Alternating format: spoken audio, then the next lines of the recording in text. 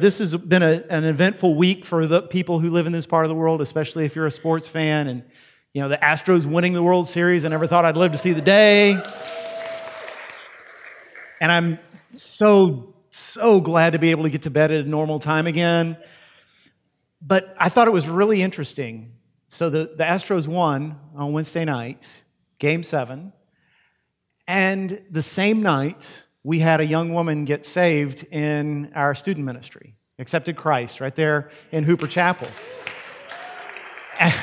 And I thought about the contrast of those two things and how, baseball's great, and I love the Astros, and I love those guys, and I want to adopt Jose Altuve as my little brother or something, but all of Houston turned out for that celebration on Friday.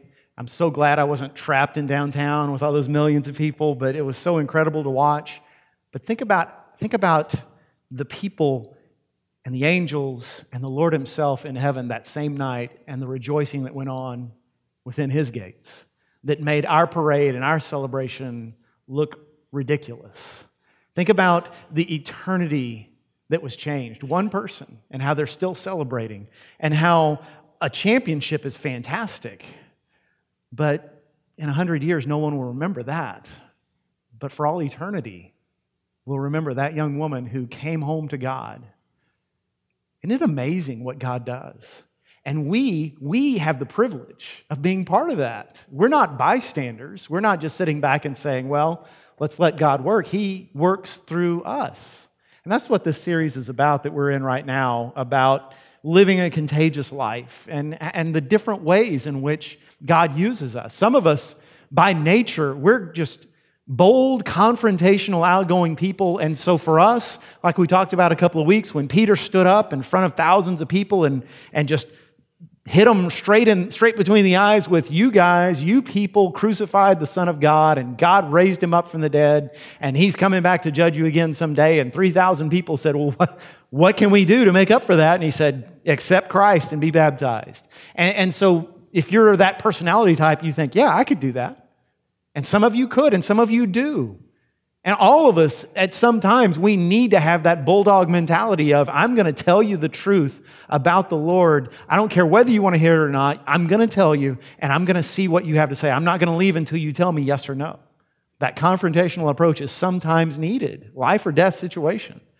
Sometimes, like we talked about last week, we're more like the blind man who was restored to sight and came to know Christ. That was the first time he'd ever met Jesus. He didn't know anything about the Bible. All he knew was, once I was blind and now I can see. And sometimes we're like that, where all we know to do is tell our story. Some of us are good at that. All of us should do it. And that's what I challenged you last week, is everyone who knows you well ought to know your story of how you came to know Christ and what kind of change He's made in your life.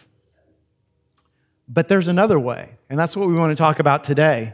Like a lot of you, the week after Hurricane Harvey, I found myself doing some physical labor I don't usually do. We were in the home of some people down in RP and River Plantation who weren't members of this church, but they were connected to some members of our church. And I was there at first. It was just me and 3 other people, Al and Carolyn Waldo, who are members of this church, and then this guy named John. John was a friend of the family who just happened to show up. He didn't know the rest of us were going to be there. Later on, we got more help. We got a whole crew from the church showed up, including some of you who were here this morning, and they mudded out that whole house. But right at first, me and John were doing a lot of heavy lifting. Now, John is a little bit older than me and not quite as big as me. So we were kind of a funny-looking pair of heavy movers, carrying out all this waterlogged furniture and dumping it out in the front lawn. And John was not a believer, is not a believer in Christ. And he came to understand that the reason I was there and Al and Carolyn were there is because we're Christians, and we felt like God was leading us to be there in the home of these people we'd never met before. And so that sort of sparked some conversation. And we'll talk in a couple of weeks about how being involved in ministry and meeting people's needs is going to open doors, and that is a way of sharing your faith. Well, on that day, John started talking to me about his beliefs. And I'm always of the opinion that is an open door, that God does not, that people don't just naturally think of spiritual issues. They don't think about God. They don't think about heaven, eternal life. They don't think about spiritual truth unless the Holy Spirit is stirring their heart. Even if what they're saying to me is totally different from what the Bible teaches, I think you wouldn't be talking about this right now if it wasn't that God was speaking into your heart right now and stirring up this spiritual curiosity. So my philosophy, what I've always believed, and I get this from Henry Blackaby and Experiencing God, is if you hear somebody who's talking about spiritual things, you don't leave until the conversation is done. You stay and answer any question you have to answer and talk as long as they want to talk, because that is an opportunity. Now, you might expect me to say, and then I said, here's what the Bible says about Jesus Christ, and here's how to know Him, here's how to be forgiven of your sins and experience a relationship with the God who made you, but I didn't. And the reason why is John basically led with the statement that I don't believe the Bible, I don't believe it's true, I know what it teaches, but I don't agree with it. He had done some reading and he had read some sources that convinced him that the Scriptures, the origins of the Scriptures were not reliable. And so it wouldn't have done any good for me to hit him with a confrontational approach of, hey, here's what the Bible teaches. That would have been essentially saying to him, I haven't heard a word you've said. I just have a pre-planned presentation that I have to give to you, which would have driven him away. And I could have told him my story. Hey, let me tell you about how I met Jesus and the difference He's made in my life. But I've done that in the past with people just like John, and their response is usually something like, well, that's nice for you. I don't believe a word of it, but that's fine. If that works for you, you just stick with it. What he needed, what I believe he was doing, was expressing to me some real, serious intellectual objections he had toward faith. And what my job was as a believer right then was to hear him, to listen, and to respond in a way that displayed, I hear you, and I understand. I just know that what I know is true. I just know that my God is real and that He really has saved me and He really can save you. He needed to see a believer who could handle objections and not get defensive and not shut down and not get argumentative and walk away. At the end of the day, we shook hands and walked away and he said, well, you're a good guy. You're a lot better than most religious people I know, and I appreciated that. And I said, we need to get together again, and I tried to set something up, and he really wasn't interested, but I said, well, give me a call when you're ready. I'd love to talk some more. And I think it was a fruitful conversation. I think that's all we can do. That's what we're called to do, because some people come to God and they don't have a gap in knowledge. They're not just sitting around waiting, hey, won't someone tell me what the Bible says? No, they have an intellectual roadblock toward faith, and it is our job as God's children to help them address those objections, to help them work through those objections, and we're going to talk about that today. See, there's a lot of people in our world today just like John.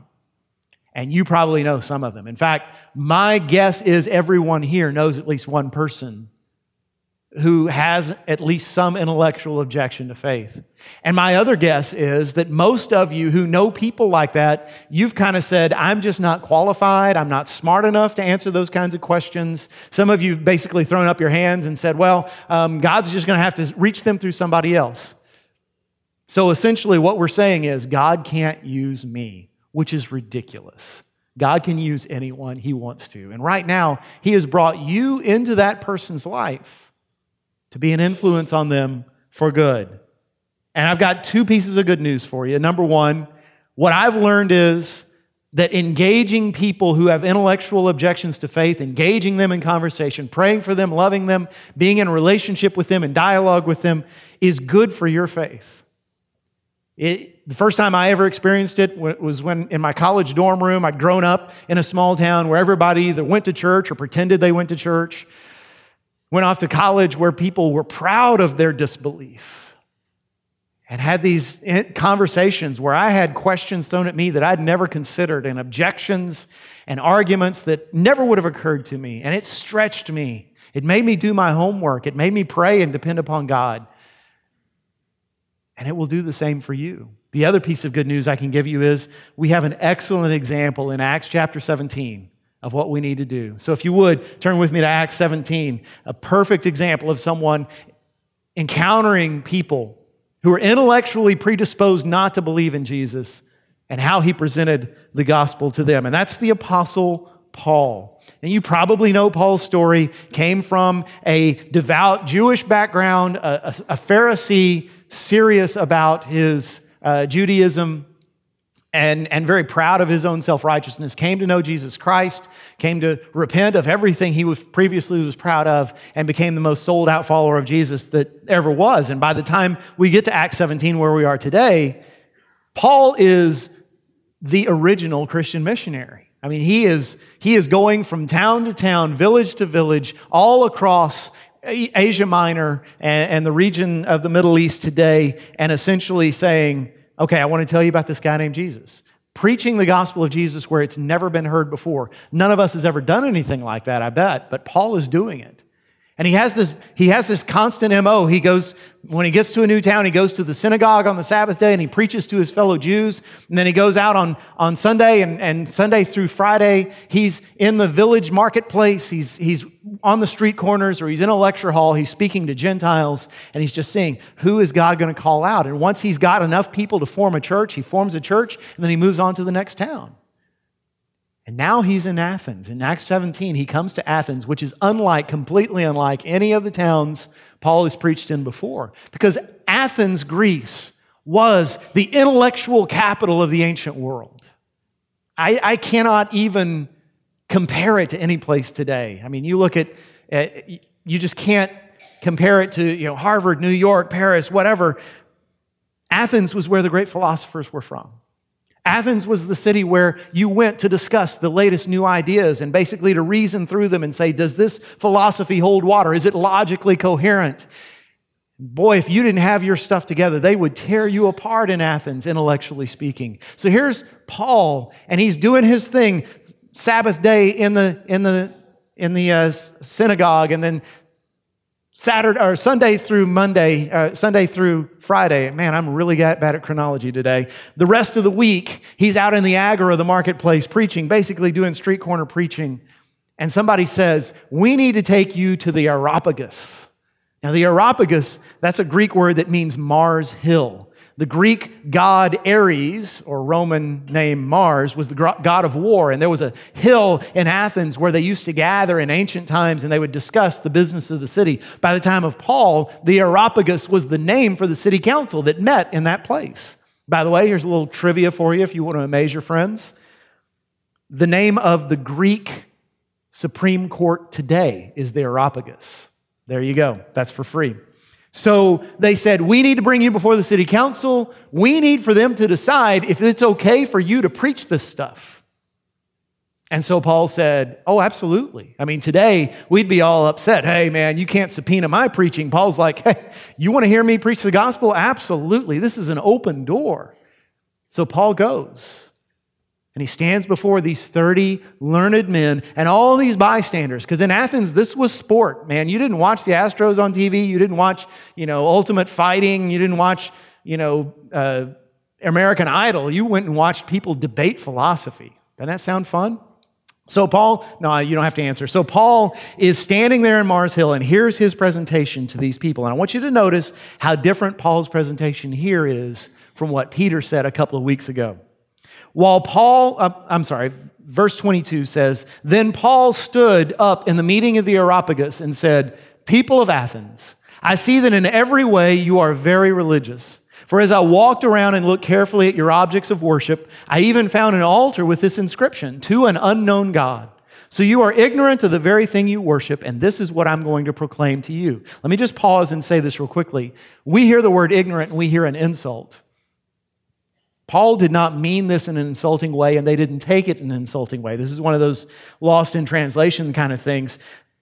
Basically, Athens was the most religious city in the ancient world in terms of there were more temples, there were more shrines, there were more little altars all throughout the city than anywhere. There was an old saying in the ancient world that said, it's easier to find a god in Athens than a man.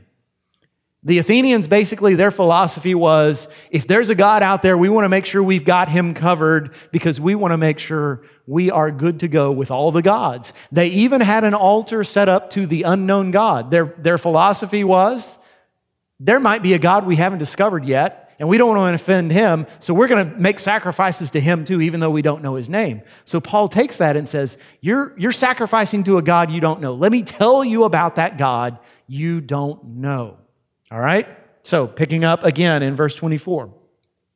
The God who made the world and everything in it is the Lord of heaven and earth and does not live in temples built by human hands.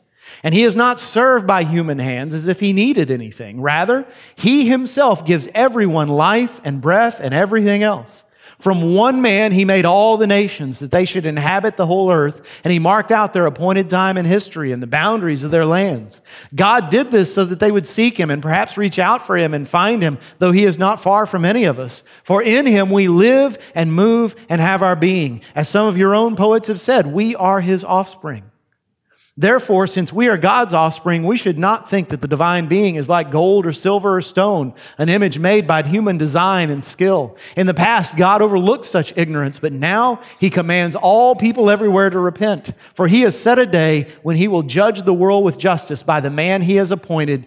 He has given proof of this to everyone by raising him from the dead. When they heard about the resurrection of the dead, some of them sneered, but others said, "We want to hear you again on this subject." At that, Paul left the council. Some of the people became followers of Paul and believed. Among them were Dionysius, a member of the Areopagus, also a woman named Damaris, and a number of others. Now, if you've read any of the New Testament, you know that Paul was not afraid to be confrontational. You know that Paul knew how to explain from the Scriptures that Jesus was Christ, and you know that Paul was not at all afraid to hurt someone's feelings. There was a moment in Galatians, in fact, when Paul called out Peter himself in front of all the apostles and all the church and made him repent. So Paul is not concerned with being popular. And yet notice his approach in this instance is very different. He doesn't quote Scripture. He doesn't debate. He doesn't accuse. He handles it differently. Paul is approaching these people from an intellectual standpoint. Now, I need to say this real quickly. Some of you are put off by that term intellectual. You might say, well, I barely got out of high school. Or I graduated college, but that's been a long time ago.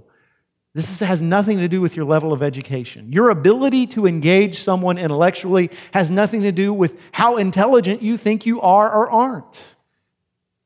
What it comes down to is, if God is speaking into their heart, they need to know there's someone out there who loves them, a human being who sees them as a brother or sister and can help them, can guide them, can show them the way.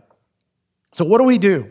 I mean, I'm hitting right at the root. For some of you, this is your son or daughter. For some of you, this is your sibling. For some of you, it's a close friend, a coworker that you know they've got questions you can't answer. You might invite them to church. They'll never come because they just think it's foolishness. What do we do?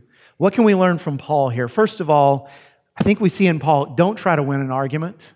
Don't try to win an argument. Don't see it as a fight. Refuse to get involved in an argument with people like this. They may even want a debate, but that's not the point.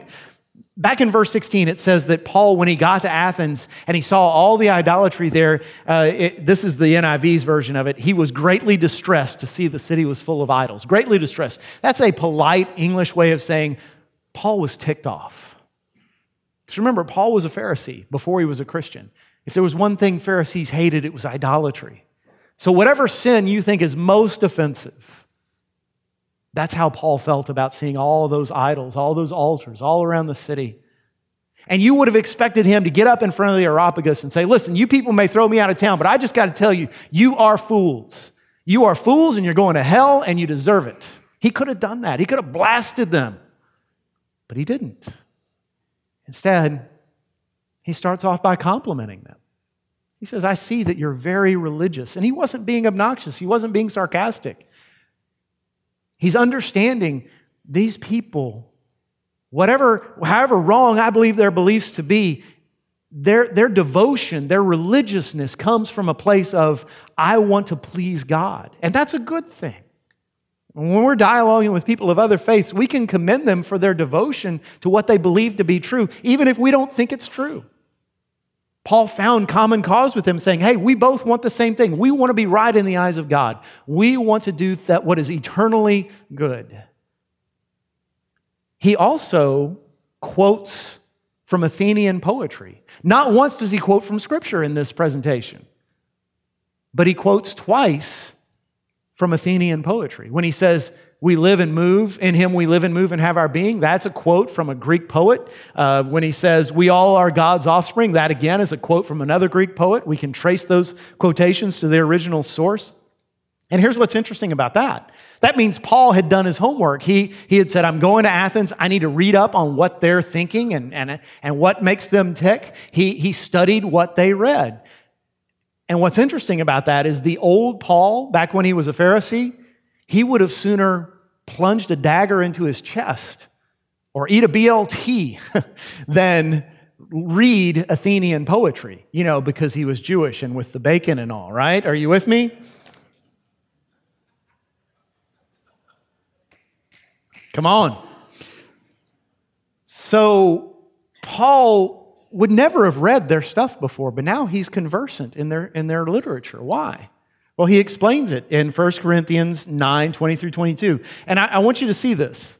This is Paul's philosophy of ministry. 1 Corinthians 9, 20 through 22. He says, to the Jews I became like a Jew to win the Jews. To those under the law, I became like one under the law, though I myself am not under law, so as to win those under the law. To those not having the law, I became like one not having the law, though I am not free from God's law, but under Christ's law, so as to win those not having the law. To the weak, I became weak to win the weak. I have become all things to all people, so that by all possible means I might save some. Do you hear what Paul's saying? He's saying in all my relationships, whatever it takes, I'm going to do what I have to do to identify with them, to understand them, to know what makes them tick. I'm not going to see them as my enemy. I'm not going to see them as this ridiculous person who believes all this stuff that I hate. No, I'm going to say, what do I have to do to identify with you so you and I can dialogue, so I can tell you about this Christ who has done so much for me?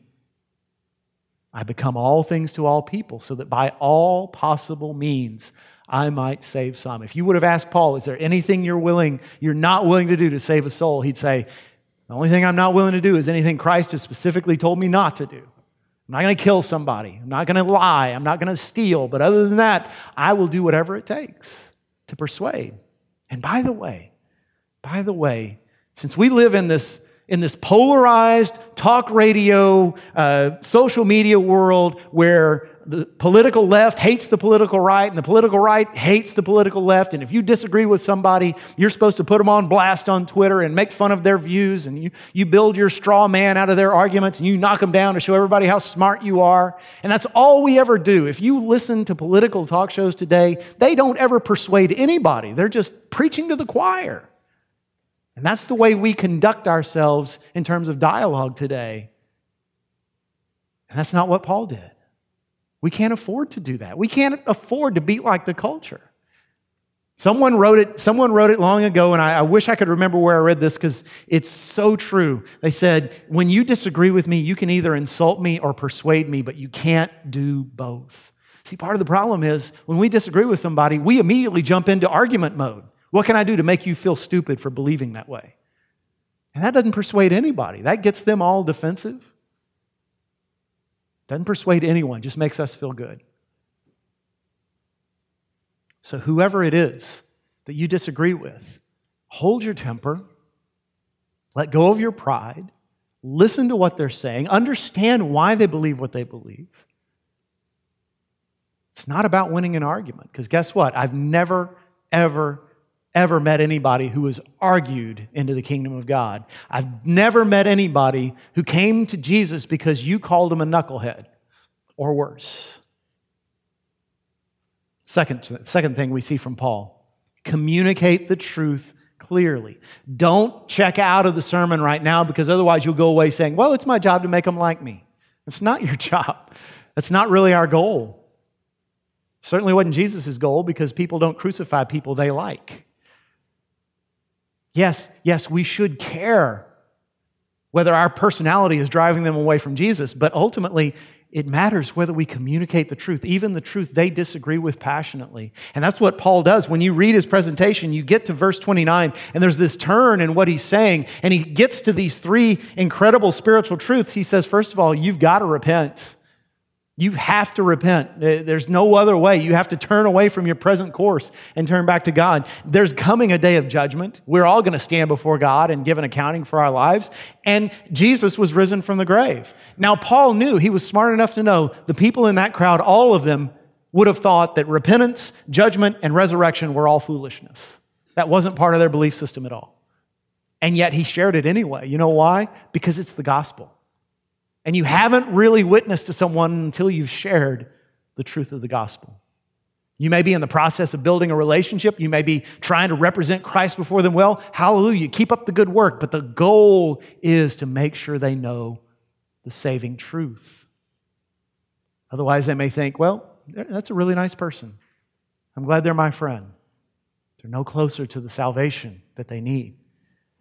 Paul had one shot. He had to say it all on this one day. You and I, in our relationships with people who struggle intellectually with faith, we usually have a longer period of time. So it's not like you have to tell them everything you know in one moment, but that should be the goal, to get to the point where you can say, here's what I know, and here's why I know it. Third thing we get from Paul's presentation, be patient. You notice the results of Paul's speech are not like the results of Peter's. At the end, in verse 34, it says a handful of people came to know Christ, including one of the members of the council. That's fantastic, but it doesn't compare to 3,000 in one day. And I'm telling you, that's not the way you do kingdom math. Because we don't know the final score at that particular moment. You know what? You know how we know that Paul's presentation was successful? Because at the end of verse 32, it says that some sneered at him, but others said, we need to hear you further. See, that's the kind of success you look for with people who struggle intellectually with faith. You look for the opportunity to tell them the truth and for them to say, okay, let's talk about this some more. Let's talk about this another time. I've got more questions. All right, I'll bring it. Let's get together again. Let's talk about it. Okay, I've heard your questions. I have no idea how to answer them. Give me a moment. Give me a week. I'll go talk to somebody. I'll go pray through this. I'll go do an internet search, or I'll study a couple of books and see what I can come up with. That's how it works. It's not boom and they're transformed. It's you've got to be invested for the long haul. That's what it takes. And it's probably taking a team effort too. Now, if you say, I'm just not smart enough for this, I can't do this, then you're wrong. You can. It's ultimately not based on whether you are a person who has a PhD or someone who quotes Shakespeare and does quadratic equations for fun. Yeah, if you have a background in philosophy or science, or if you're a person who likes to debate, this is probably going to come more naturally to you than others. But all of us are equipped to do this. And let me tell you why. Kind of a long story, but I wish I had more details for this story. I read this in the newspaper a few years ago. I wish I'd written all the details down, but back then I didn't know I was going to use it as an illustration. So there. So here's what I got. Man was found, man in his mid to late 50s, beaten and unconscious, stripped of most of his clothes, all of his identification gone, unconscious in an alley in a major city somewhere. When he revived, he had no memory left. He couldn't remember who he was or where he was from. They thought it would come back, but it didn't. For years, this guy drifted from place to place. Meanwhile, this is a national news story. I mean, every so often you get this update. Hey, remember this guy they found in such and such city, and he still doesn't know who he is? Does anybody know who he is? Are you his brother? Are you his child? Are you his parent? Are you his cousin? Anybody? No one ever came forward. And finally, there were several people who sort of adopted him and tried to help him over the years. And finally, one of them did some really, really good detective work and found out that this guy had a surviving brother that lived in another state far away. And they got him back together with his brother and his brother's family, cousins and nephews and nieces. So happy ending. But when I hear that story, I think to myself, your friends and my friends and the people we know who don't know Christ, what they are, it's just children of God who've forgotten who they are. They're just children of God who don't know where they came from. And they've got a heavenly Father who loves them, who weeps for them, who longs for their return. And we're their brothers and sisters, and it's our job to reach out for them. See, the really sad thing about that story is that guy had a family somewhere, and they weren't even looking. If they would have been looking for him, they would have found him because they would have seen the news. It would have gotten back to them somehow. It took years for him to get home because nobody was looking. your neighbor, your nephew, your coworker, your acquaintance that has these intellectual objections to faith. Some of them may call themselves atheists, but not most. Some of them may be younger than you, but not all. Some of them may be highly educated, but not all. No matter what their condition is, they need to come home. And you're their brother, you're their sister. If this was your literal blood brother or sister, would you stop at anything to convince them? Would you be patient with them? Absolutely. Would you put up with them arguing with you, insulting you? Sure you would. You would love them and love them and love them until they came home. Because the really, really good news I've got for you is when you and I were lost and didn't know who we were and just wandering through this world, our God came for us. He came in the form of a man named Jesus Christ and died on a cross. Essentially, He was buying our ticket to get home with His own life. And then He didn't stop there. He sent His Holy Spirit into the hearts of people who are already part of His family. Because guess what? I guarantee you, every one of you here who says, I'm a Christian, every one of you can say, I'm a Christian today because someone shared it with me. My parents, my coach, my teacher, my neighbor, my friend. That person was sent by God. His Holy Spirit led them to you and through them spoke truth into your heart that brought you home. And now you and I have the opportunity to be that same person, that brother or sister that brings that child home. See, people with intellectual objections often tend to see Christians as the enemy. And they've got good reason for it. That's how we treat them. Because that's how we've been taught to treat people who disagree with us. They need to see something different. They need to see a long-lost brother or sister who says, I'm going to love you. I may not be as smart as you. I'm going to love you anyway, in a way you've never been loved before. And I'm not going to stop until you come home.